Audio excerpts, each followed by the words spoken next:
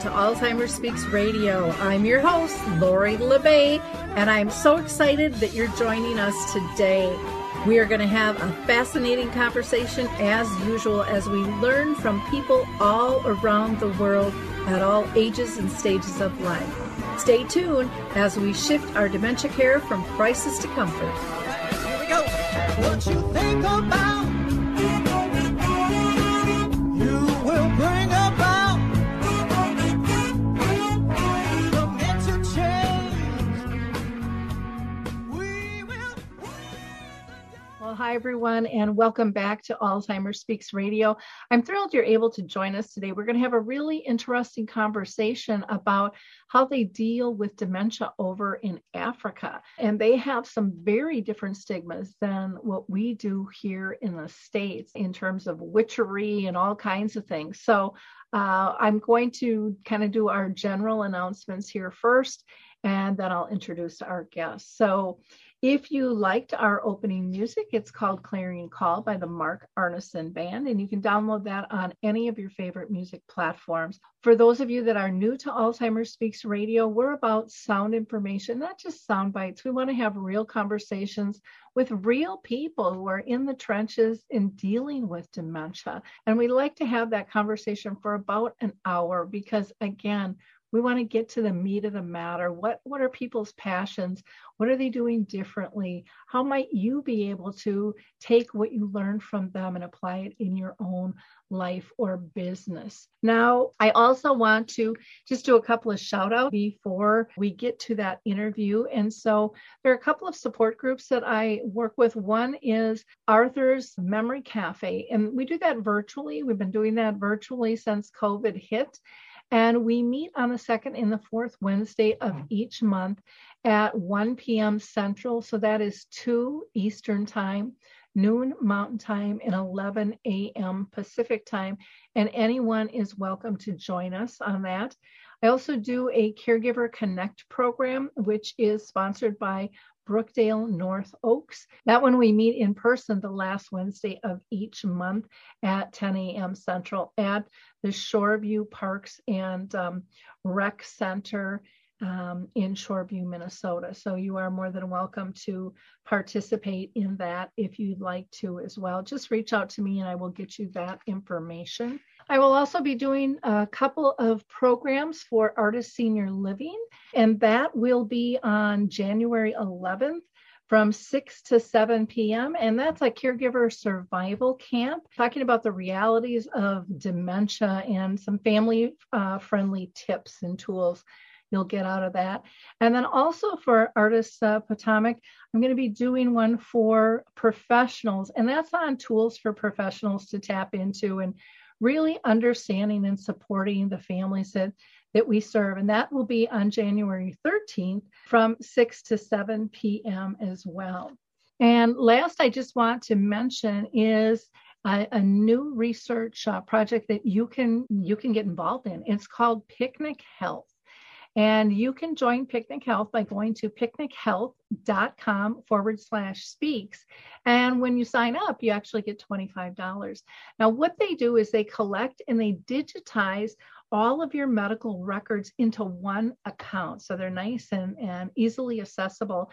And then you can consent to share your information that is anonymized data that medical researchers can then go through. And by examining your personal real world data from your medical records, researchers can find answers to things that they wouldn't have found in clinical trials. So it's really important for us to share our unique healthcare profiles to be able to improve the journey and the story of dementia. And if you are caring for someone with dementia and you are legally able to do so, you can sign them up on your behalf as well. Go to Picnic Health, footbarwalker.com/speaks and grab that $25 when you sign up. We're going to hear from the Footbar Walker, and we will be right back. I'm Peggy from Danville, Kentucky, and I'm 91 years old. The Footbar Walker revolutionized my care of George. It absolutely benefits the patient and the caregiver both, and that's the beauty of it. It's so easy to use. It folds up just like a dream. I got it in and out of the car without any effort at all. The saving that I made from having to put him in a nursing home came to about $192,000. The Footbar Walker was designed not only to assist the patient, but also the caregiver. It's like having a portable pull bar everywhere you go. Patients have more control of their motion and pain management, and no lifting from the caregiver is required. Caregivers, put your foot down and quit hurting your own health, no matter which side of the Footbar Walker you're on. It's a win-win. Call 731-924-4444 and visit our factory showroom in Paris, Tennessee, or visit us online at thefootbarwalker.com. Okay, so it's time to introduce our guest today, and I'm just thrilled to have him with us. Barry Holtzhausen is African, and he is proud that he is from Namibia, and that is known as the jewel in the crown of Africa. He is the founder and CEO of Alzheimer's Dementia Namibia, which is known as ADN. Barry's also living with dementia himself. He was diagnosed with Alzheimer's disease in November of 2020. And today we will be exploring how to be involved in awareness and education regarding dementia in Africa, because it's very different and people need to understand and respect the cultural differences. As you will hear from Barry, the disease is the same all over the globe, but the challenges are really, really different. And so we're going to learn how influencing cultural beliefs is happening through Barry's program and his work with ADN, and how they are shifting mindsets and hearts from witchcraft and rituals to engagement and traditional and holistic medicine combined. Well, Barry, I'm thrilled to have you with us today. I think this is going to be a fascinating conversation, and one that I know a lot of people in America don't have any idea what's going on over in Africa when it comes to dementia. So first of all, thank you so much for taking the time to be with us. And second, I always like to start out asking people, I had mentioned in the intro that you're living with dementia. If you wouldn't mind telling us what type of dementia you have and how that's affected you so far. Okay, it's nice to be with you, Laurie. And thank you for your invitation. I'm very privileged. I'm living in Namibia. It's on the southwestern coast of Africa, sub-Saharan Africa, just between Angola, Botswana, and South Africa. Four times the size of Minnesota, and only 2.7 million people. You've got 5.7 million people. But I'm living with dementia caused by Alzheimer's disease. And as you know, they can't really say it 100%. It was after 3 brain scans and 13 months of diagnostic process, because I was working with people living with dementia for the last 10 years. It was much easier for me and my family to recognize the symptoms and the signs. So first we went to my GP and they said to me, "No, Barry, you're just depressed." And I said to me, no, I'm not asking you what's wrong with me. I'm going to see my neurologist. He's the man who will do this. No dementia in my family that I know of, or in my extended family that I know of. Not my father, my mother, but both of them passed on very, very young at the age of 59.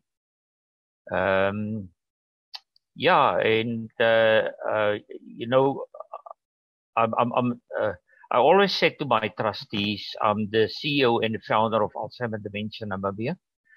And I always said to my trustees, when in 2019, when they noticed that there's something wrong, please, if I'm diagnosed positively, don't disengage me from life. I still will be the CEO of ADN. I will still drive around. I'm driving around about 50,000 kilometers a year only for my work. Only to, like I said, we are 4 times the size of Minnesota, and I'm running a dementia care farm not far from me, 20 kilometers outside of town, where we care for 22 people living with dementia, different dementias. But main part of my work is awareness and education in rural Namibia, where most of the people are living in very poor, not having the same medical health that I'm privileged to. So that's where most of my work, and for the last 9 years, are. And my daughter is also working with me, so she's then managing the dementia care farm. Okay. I'm going to have you just describe what a dementia care farm is, because we don't have very many of them in the United States. Yeah. We call it the dementia care farm because, like I said, we only 2.7 million people in 4 times the size of Minnesota. So we are used to open plains and we are outside people, Namibians.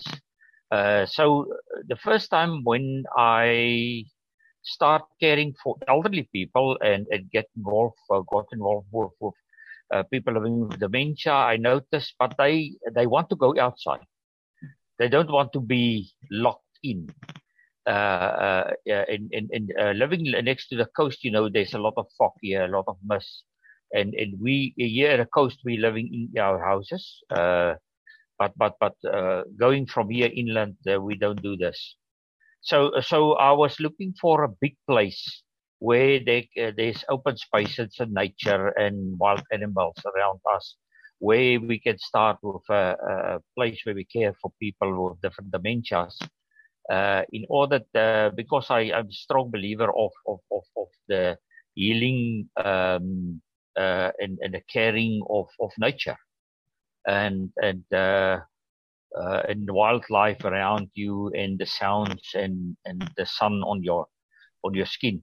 So it's not if we are farming, but we just call it because it's a big small holding, enough space to walk, where we do have some animals and the open skies above us and the open plains around us, the desert and so on. So you can use your senses, you can stimulate your senses all the time, even if you're in your final phases of living with dementia. I love that. Being able to be in a normal setting, that you're accustomed to. I think that's beautiful. What do you think is the most prevalent type of dementia in Namibia? It's very hard to say because there's no data out here. Mm-hmm. And even in sub-Saharan Africa, maybe in South Africa, Kenya a little bit maybe. But I think it's HIV/AIDS related dementia. Mm-hmm. Previously they called it what's that again? AIDS dementia complex. Now they're talking about HAND, stands for HIV/AIDS neurocognitive dementia. Because in sub-Saharan Africa there are 11 million people living with HIV/AIDS, the virus not suppressed.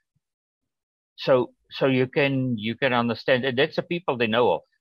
Mm-hmm. I was on a webinar about 3 weeks ago about brain aging and dementia in low and middle income countries. And one of the speakers, a researcher from Newcastle University in the UK, who is doing research in Tanzania. It's he who said 11 million.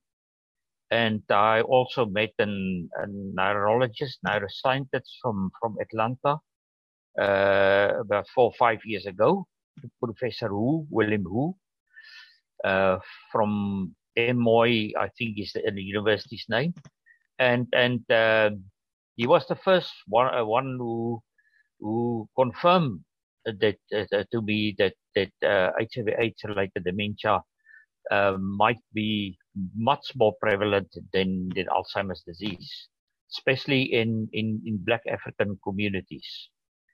I'm also in Africa. In Africa, we don't talk about African Americans, so we talk about Black Africans and white Africans. But we white Africans are more connected to a Western type of cultures, and yeah, culture of individualism, and not like Black Africans who live in Ubuntu communities. Okay, great. Well, thank you for sharing that. Just another thing about this. Just another thing about HIV. You know that the great Nelson Mandela. I don't know if you know this, but he also died of Alzheimer's, of dementia.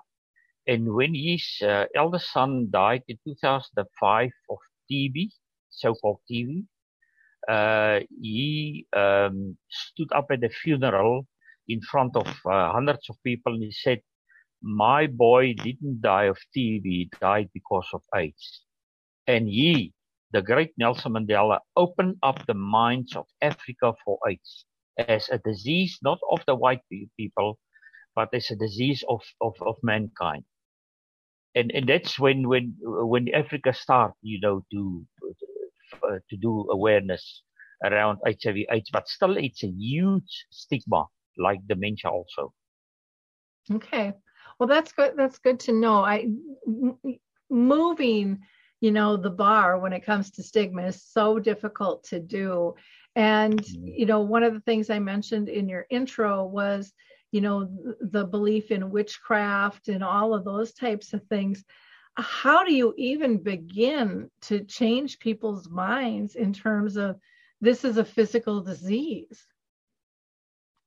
Well, yeah, in Africa, this is a very, very great challenge because let me start, Laurie, by explaining to your listeners exactly what is happening in Africa regarding culture. The Black African cultures all over sub-Saharan Africa has got two pillars. One called Ubuntu, and that's a perfect place or a perfect culture to create a dementia-friendly community. Ubuntu means I am because of you. It takes a village to raise a child, stuff like that. But the other pillar of Black African sub-Saharan Africa is the strong belief in witchcraft. Everyone believes it, educated and uneducated.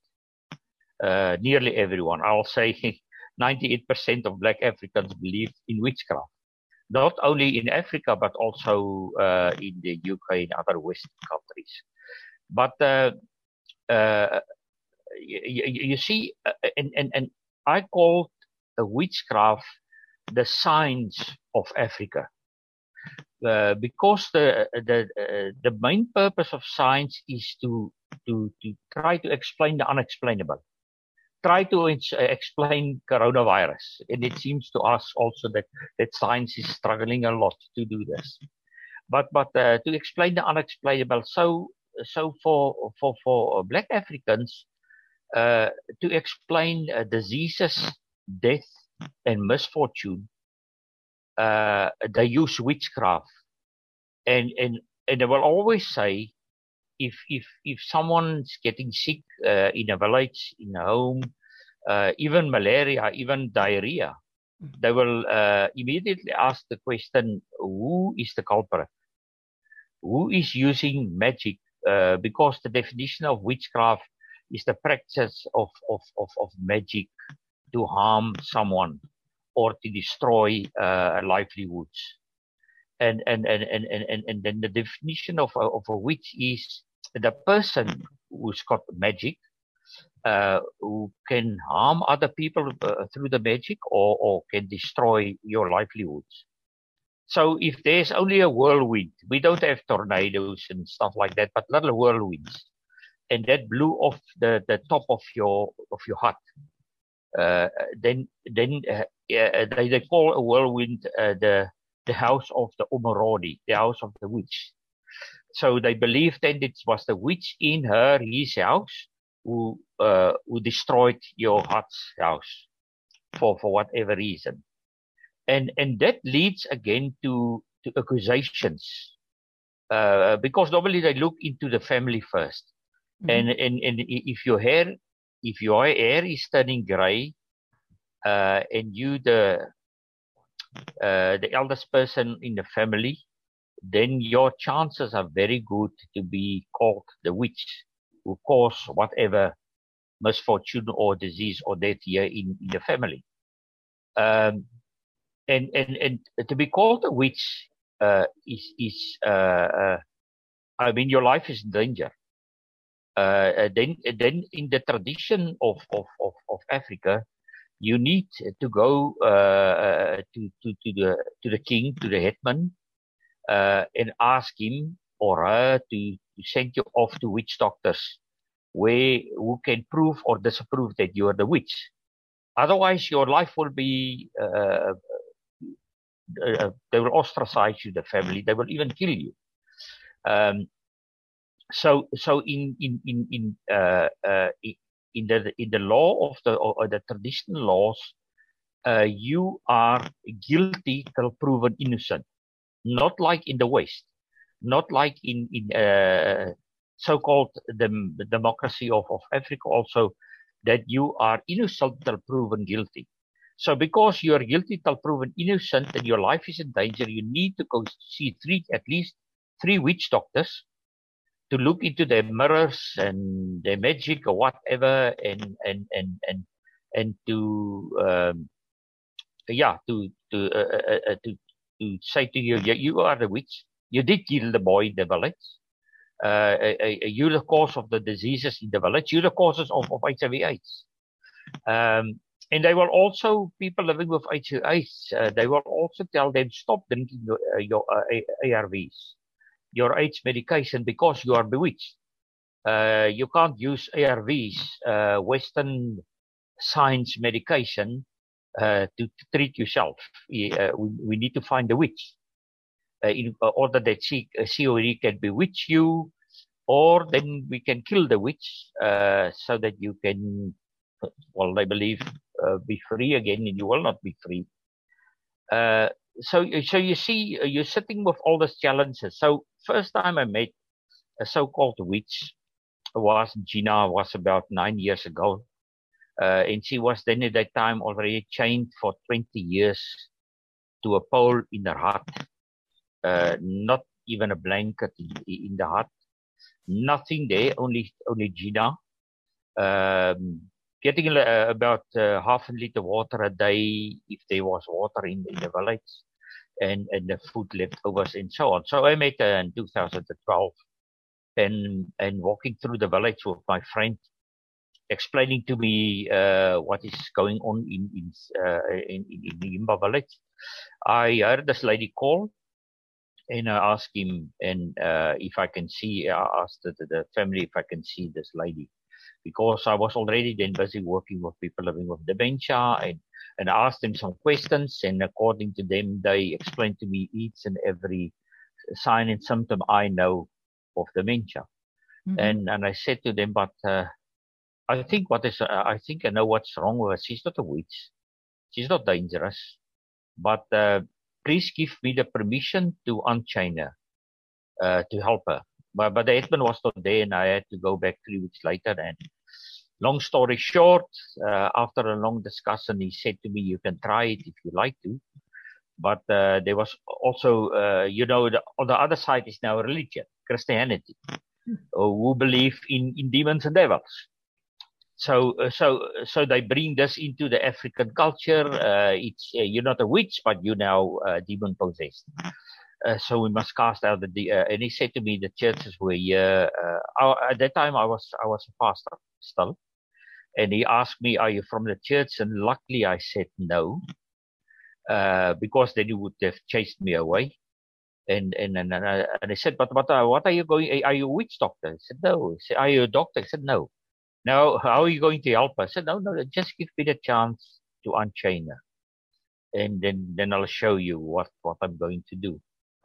So that's how I started with this, and understand that the belief in witchcraft is very powerful, and the psychosis of people living with dementia, and the fact that they sometimes address them at night or at daytime and walk around naked.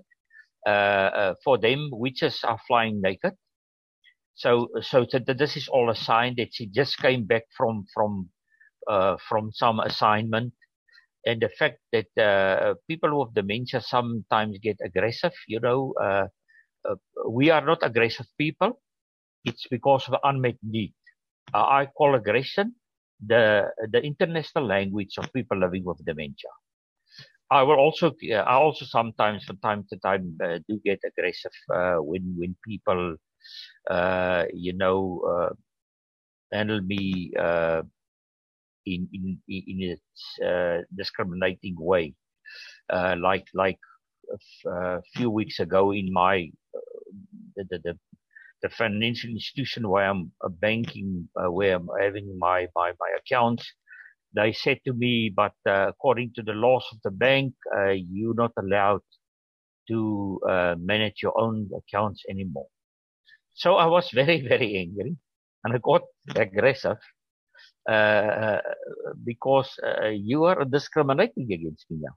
But any case, Laurie, that's how I started. Then I said to myself, we unchained Gina, and we built a normal Himba village for her, and I trained some of the Himba girls to understand that don't be afraid of Oba or of your grandmother. She's your grandmother. And Gina was fine then because she was now unchained. And she had enough food and enough water to drink, and she was nice. And couldn't explain to them, and were still talking and hallucinating a lot to her father and mother, who already passed away a long time. And at night she starts singing about the colors of the cattle and singing about people already long time passed away. And I said to them, but don't be afraid about it. That's only singing. Because I brought them down to our farm. We were caring for people living with dementia. And luckily, just before that, another educated professor from their tribe, she was admitted with FTD at our place, frontotemporal dementia, and seeing her in their own language, in their own culture, from their own culture, they said to one another, "But this is not a white man's disease, or it is that we are all bewitched. Even the white people are bewitched. We didn't know it before." So we started slowly, and then I started traveling my country in the rural Namibia, I never asked for people living with dementia because there's not even a word in their language for dementia or Alzheimer's or FTD or whatever, or brain diseases or brain disorders. So I always ask them, "Show me a witch. I'm looking for witches." Sometimes they're running away because they're thinking I'm the head of the witches or something like that. I don't know. And every time when they took me to a grandmother or a grandfather or someone else they called a witch, you can say 90% I found someone living with dementia, being ostracized, being warned by the family, "We're going to kill you if someone die again or there's a disease again in the village." And then I start to tell the family, what is this? What's happening in your brain? And at first, Laurie, I used my cell phone, my smartphone, because some of them can't write or read, but they've got cell phones. And I use my cell phone, the different apps, to explain to them the different lobes of the brain and the different functions in the brain. And what will happen when you delete the camera app, for instance? You will not able to take a picture of Laurie and go back to the village and show them on in your gallery. This is Laurie. So that's how I started to explain to them the brain and what can go wrong, and what is the apps in my brain, why I'm struggling to find words, why I'm struggling to talk, why I'm doing things that's not appropriate in the community, and why I'm talking to dead people, and when I'm alone at night in my hut, and so on.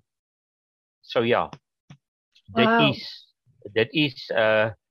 that is not easy. And then also I then start writing letters to the Ministry of Health and the Ministry of Education and the Ministry of Poverty Eradication, because poverty is also linked to dementia, witchcraft, and harmful practices of witchcraft. But then I start writing letters all over the place to ask for an interview, to ask for a meeting with the minister or the deputy or the ED, the executive director. But I knocked on doors, was not open for many years. And then I wrote a letter to the president of our country, still the president today, Dr. Hagi Geingob. I wrote a letter to him, and my heading of my letter was one person living with dementia being killed, ostracized, or accused as a witch is one person too many. He then referred me to the deputy president, who was our first Minister of Health, also a medical doctor, and unfortunately passed away a month or two after I met him. He was the first government official who invited me to his office. And at that time, I had a lot of Black African friends already who was affected by dementia, accused as witches, or their family members, and they had to deal with this very cruel practice in the name of culture. So they went with me, and we explained to him everything. But they all grew up in the villages in rural Namibia, so they know this practices. But in some way, people are not talking about this. I normally compare it to apartheid. When I do awareness, because then doors slowly go open for me in state hospitals, nurses, doctors, practices, and so on. And I always compare it. I said to them, listen, yeah, I grew up in apartheid as a white privileged Afrikaner. My father was against this, but I and my peers, we were part of the war, of the apartheid war of that time on the Angolan border. And I said to them, but apartheid was cruel. Apartheid was is one of the most cruelest cultural beliefs, political ideologies of all times. And it killed your fathers, your mothers. It put them into jail. It accused you of as Namibians of not being Namibians and inferior to us. But now I'm standing in front of you today, and your forefathers freed me from apartheid. And I want to thank you for this, and your forefathers and mothers. But I want to ask you, please, you must also be freed from harmful practice of witchcraft, because it is as cruel as apartheid. It's accusing people of something they are not, and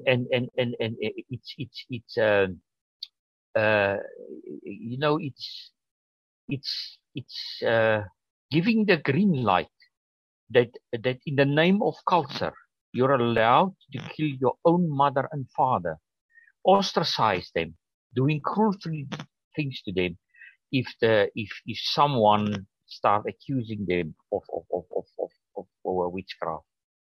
So that's the only way I can do it, and I'm still doing it or wherever I'm going. I'm doing this comparison because I want to help people to understand what are you doing to your own people in the name of superstition, even in the church, even in Christianity. They're doing exactly the same thing. They just call it another names. I mean, the witch doctor is now the prophet or the pastor. And the witch is now someone possessed by evil spirits, by demons or the devil. It's the same thing. If someone accuses you of this, your life is in danger, and no one wants to even to touch you or talk to you or whatever. So but I always said to me, I need to find people in the culture of the language who understand what I'm trying to tell them, and you will start working with me. And it took me 5 years to just to get permission, because you can't just, Laurie, you can't just go in a rural area from village to village as a white African. You're not allowed to do this. Mm-hmm. Or as someone out of the community, you need to ask the head, the king, permission. And if he gives you permission, then you can go and visit people in their villages. Except if you've got a friend there who will invite you to his homestead, then it's fine. So it took me 5 years to found a king. And at that time we want to relocate a so-called witch was hiding for 8 years in poverty. You can't even imagine, with her whole family deep in the bushes, just to save her life. Because the moment they accuse you of being a witch, then your children also become witches, witch child, and they will be the next witch will taking over from you. So in a court, I asked the king if we can relocate this lady back to her village, because we opened up a court case then to get justice for her, which we got in 2020 after nearly 3 years. And even the lawyers, even the prosecutors told me, you will never succeed with this, Barry. I said, why not? There's a law in our country that said to me already for 83 years, even long before independence, in the time of apartheid, a law called the Witchcraft Suppression Act. And according to this law, if you indicate someone as a witch, you are busy with a criminal offense. So that became another tool of us in awareness. The 10 signs and symptoms of dementia, the permission letter of the king, and a plastic brain, the different parts that we can explain to them. And then I had people from the culture walking with me, and from homestead to homestead and village to village, to show them first the letter of the king. If you show this letter, they open immediately, because it's their king that's saying you can come and talk to them about this disease. And then we start to mention the different signs and symptoms of dementia. And I can promise you, before we mention the third one of the 10 signs and symptoms, they will stop us and they will say to us, but you're talking about witchcraft now. You're talking about a witch now. And then we said, okay, tell us more about this. Mm-hmm. Is there any witch here around? And most of the time they'll say yes. Yes, we've got a witch here. And then we'll say, but please bring the person to us. They will hide this person normally. And then we'll ask them, why are you saying this is a witch? And then they will tell you the signs and symptoms of dementia. Did you ever feel threatened for your own safety, going into the villages, even just approaching this topic? Not really. A lot of my friends and family said to me, but Barry, you're not afraid. But you see, we as white people in Africa, white Africans, Laurie, we are afraid because of what we did, because of the past, because we are racist. Till today, it's it's not like a switch that you can switch off and on again. Now I'm a racist. Now I'm not. We grew up in this, and they were always telling in schools, in the church, how dangerous black people are, and they were our enemies. I mean, in the wartime, and so on. But yeah, no, I was not. Because. But then one day, I met the so-called wizard. They also call it a witch. He supposedly killed 4 people through his magic. And he was so depressed because you must remember also this is that one of the risk factors of developing dementia is anxiety. Specifically chronic anxiety. Now, if I know that someone called me a witch or can call me a witch, then I live in anxiety every single minute of the day, because they can come in night and kill me, or they can stop me when I'm on my way to the river to fetch water or whatever, which happens a lot. And then I met this wizard, and he was already punished. He said, "But I'm not a wizard. I didn't do this. I want to go to see the witch doctors." And they said, "They normally write a letter, the king, and you can't open the letter. You take the letter close to the witch doctor." And, in my mind, it's already written in the letter who's the witch. And then the witch doctor opened it, and he start with his stuff. And he will give you what they call wadi. That is a poisonous drink. But according to them, it's not poison. It's normal water, for instance. But if you are a witch, your magic changes this into poison. So if you drink it, you will die if you're a witch. If you don't drink it, then you prove this. You're a witch because you don't want to drink it. If you're not a witch and you drink it, you will not die. But this old man was very clever already. He knows his culture very well. And he said to them, "I'm not going to drink this. I am not a witch." Then, well, of course, he was a witch. And then they prove you guilty. And then you go back to the court of the king. And then they punish you. They punish you by you need to pay compensation to the families of the deceased person. And overnight, this old man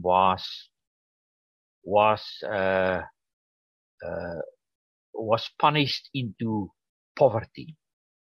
He lost all his cattle. He lost everything, being paid to the families. So I met him, and I took him back to the king, the same king who gave me the letter of permission. And I said to him, "But I don't agree with you. According to our constitution, you are innocent till proven guilty. According to our constitution, everyone needs a fair trial, and a fair trial means there must be facts on the table, not magic. Not I'm a witch doctor. I can see in a mirror that you're a witch or whatever." So I said to the king, according to our laws in our country, this is unfair. This is the discrimination against this old man. And he said, "Okay, I agree with you, but go and see the families and tell them you want to appeal against my judgment." And because I'm not, you asked the question, "Are you not afraid?" Because I was not afraid. I made a mistake. We went to the tree. They don't have offices and buildings like us. The trees is the court, and the tree is the headman's meeting place, and so on. So we went to the tree, and it was on a Sunday, the 19th of November 2019. I thought only the 10 people will pitch up, the family members of this so-called people that Titus, the old man's name, killed. But later on, I'd start counting them, 20, 30, 40, 50, there were 70 and surrounding us, and then they start talking, woo, and I sent a message to my wife. I said to her, I'm in trouble. Before they started, because I could feel, I could sense this is not friendly. Mm-hmm. And then there was a lot of shouting going on, and I asked them, please just, the king sent me, please just let me talk. And the so-called wizard was next to me, and I stood up and I explained to them, I'm not here to fight with anyone, but I'm here just to ask you, let's go to a court of law, of a democratic court, not a traditional court, and let the judge decide if Titus killed someone. If he killed someone, he's a murderer. He needs to go to jail. And then one guy stood up in my language. He speak then to me, and most of them can understand my language. And he opened the Bible and he said, according to your Bible that your forefathers brought to us, and we are all Christians today, according to your Bible, there are witches and witches must be killed. And then he shouted, kill the witches. And then they storm us. And it was a huge commotion. They hit the old man and they dislocate his collarbone. I picked him up and we started running to my car, was about 100 meters away. And we ran to the car and luckily for us, unluckily for his family, they start running in another direction and a crowd following them, and we could get in a car and we drove off. So then I brought him to our farm, 1,000 kilometers from his village. That time his family agree, his life is in danger, and he's now living with us, and we're busy with a court case. We're taking our witch doctor. That will also be the first in the history of Namibia. We're taking the witch doctor now to court. The same one who said that he's the witch. So the king is also in trouble, and I brought him. I took him back this Christmas. Remember, that was 2019, the 20th of November. It's more than 2 years he's away from his family, and they are living now in poverty. They were well off in their community because he had cattle. Cattle means not only milk to drink or plowing; it's transport. He's using his cattle also to make income from other villages and so on. Mm-hmm. So they are living in huge poverty now because there's nothing left. He had to pay everything with his cattle. But hopefully we will, in the next year, 2 years maybe, we will get justice for him. But I took him back with two guards, two people to guard him, of his community, to his village, so that he can be with his family this Christmas. And he's still there, in contact with them every day. He's enjoying it. He knows the dangers. Not allowed to leave his village, not allowed to be among crowds. He's not even allowed to eat or drink anything that anyone, even family, not family in his direct family, but outside family, bring to him just to pretend they're happy he's back. Normally that stuff is poison. And then they called it, or if he dies of that porridge or whatever, they call it witchcraft. It's not us. Wow. It was the power of the magic of the witch doctor. We've got now permission from the Ministry of Education to go into the schools. That's where we need to go, to start as young as possible. You can't change the mind of adults. It's nearly impossible, but you can change the minds of children. and laws can't change a culture. But what I believe, Laurie, is laws can change attitudes, and attitudes change culture. You remember the safety belts of the cars? Yep. I think me and you are more or less the same age group. Sorry, I'm much older than you. No, I don't think so. I think I'm older than you, actually. I'm 62. Yeah. So. Are you 62? Yep. Mm-hmm. And I'm 66. Okay. Yep. We're right there. So you remember that time? It's just an eye opener. I mean, here in America, we think, oh, stigma, it's horrible, and it is horrible, but yet not to the level of what you're dealing with. I mean, we talk about being isolated and, friends drop away and stuff, but we're not chained up. We're I mean, it's very, very different. And so I think, here in America, we have to kind of count our blessings at the same time as pushing forward with the change. And we need to help support you to be able to make bigger change over in those communities. I mean, I can't imagine doing that to a loved one and then possibly even killing them because I think they're a witch.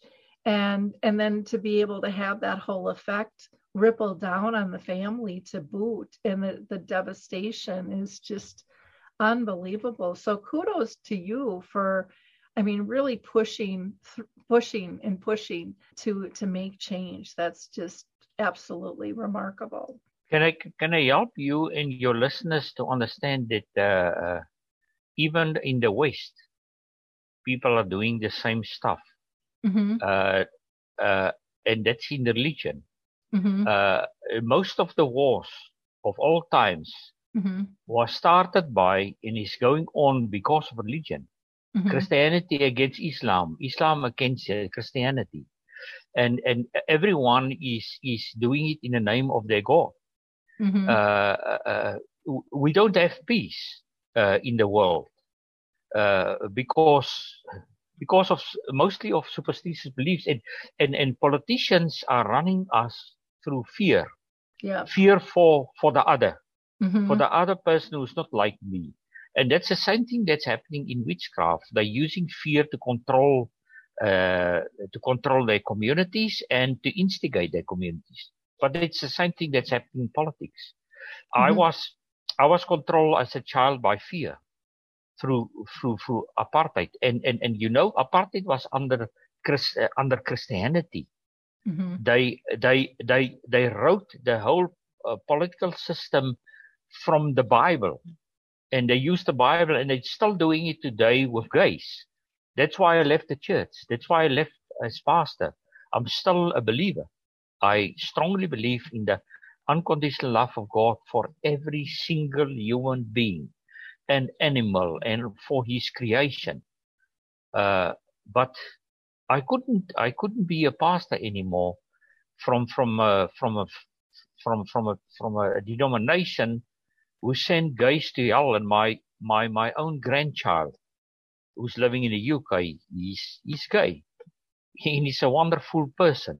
He's a man of peace. He sometimes say to me, "Opa, no, not so loud, not so angry." And so now when I'm working with people with witchcraft, sometimes I'm feel very sorry for my own people also, because we pointed on my own people, the white Afrikaners.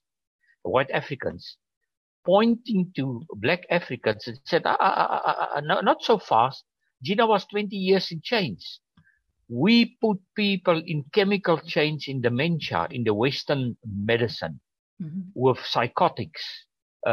We put them in chains and to calm them down, so-called, because we are caring for them in the wrong way.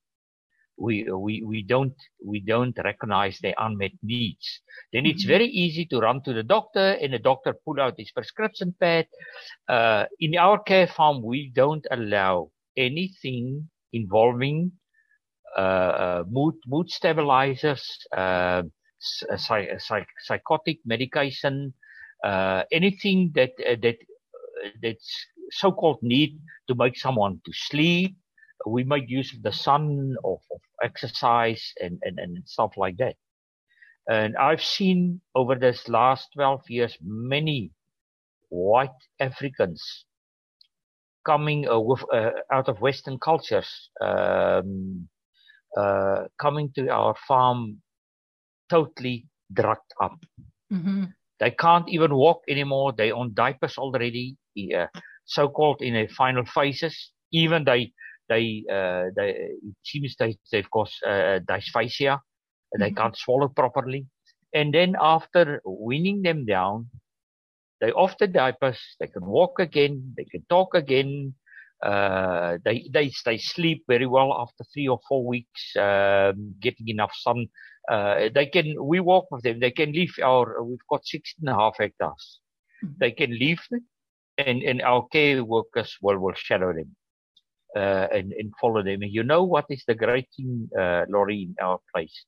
The people caring for the dementia people are the same people, the black Africans, who were our enemies.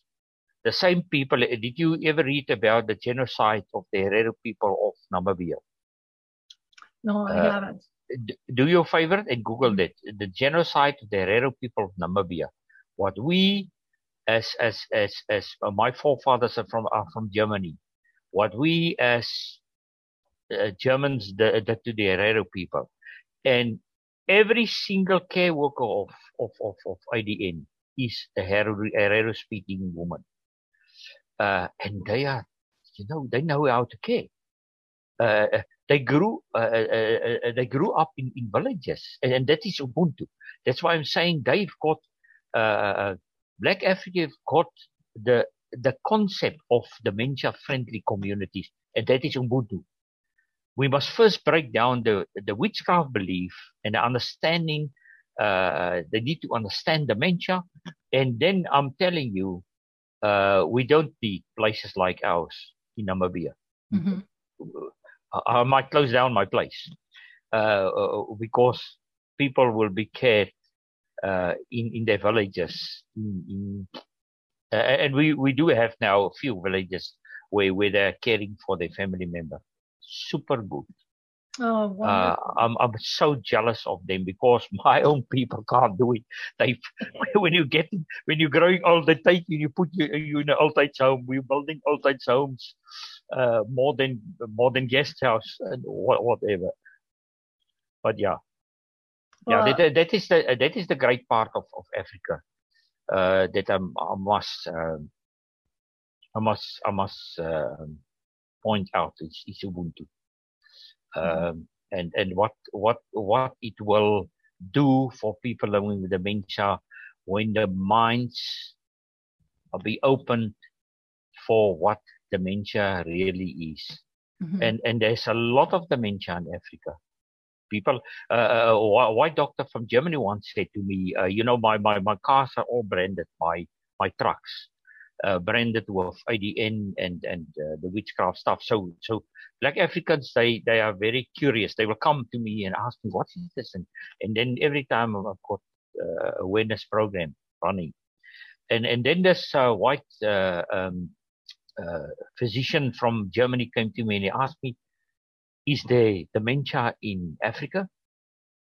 I said to him, well, sir, we've got brains in Africa, And if you've got a brain, you can develop dementia. Mm-hmm. And he said, so I don't want to offend you. But I said, but you did offend me.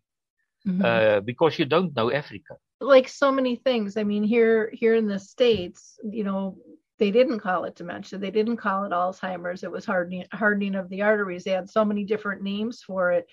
And, trying to get everybody on the same page takes a long, long time. And then when and that wasn't a cultural thing, that was just our medical model in terms of getting to the point of what it is. But then you add in the cultural differences on top of that. And I loved when you you wait out, well, here's the witchcraft, but Christianity is also doing this. They're just naming it something different. They're not supporting it, and being supportive. And you also mentioned about politicians and government and villages and stuff being kind of pushed by fear.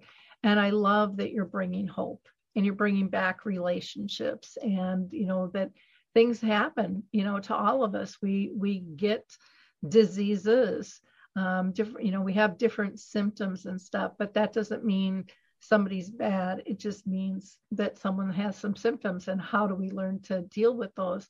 I loved when you talked about, not using drugs to change habits, to control people, because that's really what it is we're trying to control them so they're not too much work for us, instead of figuring out what are the triggers, what's causing this, and how can we maneuver around that? Because I've seen the same thing with many people who have been over medicated or on the wrong medications that don't work at all. And it's nice to see, I know here in the States, and it sounds like around the world, this is finally starting to happen, where people are looking at more of a social model to change and to support. I think for so long it was care and cure, and now there's how are we going to care, is really evening out.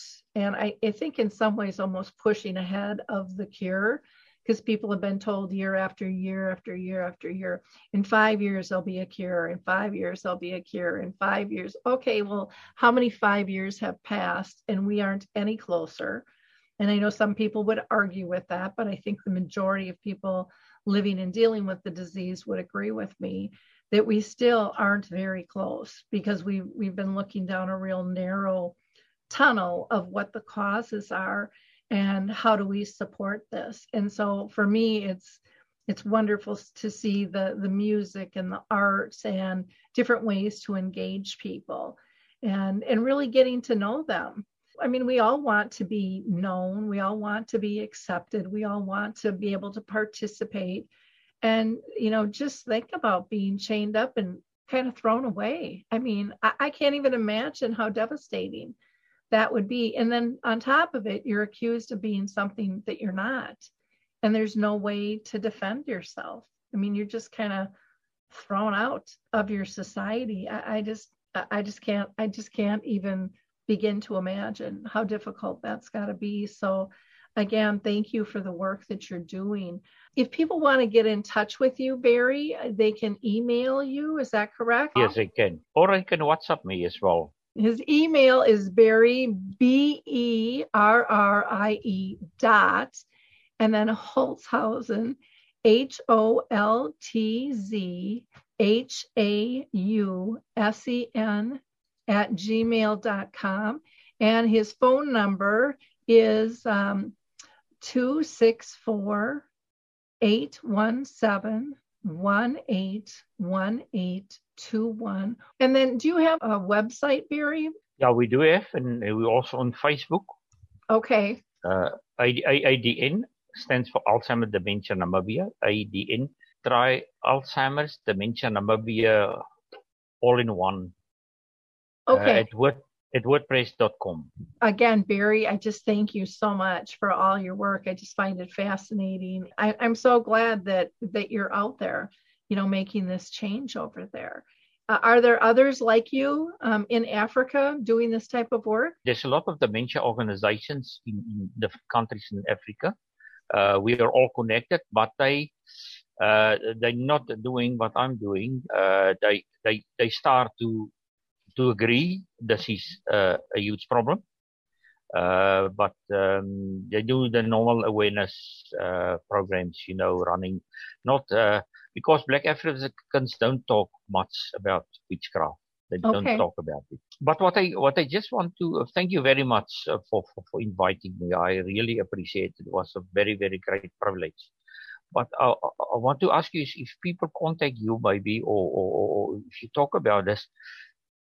We need people to talk about it in America, in the West. people, it's like apartheid was.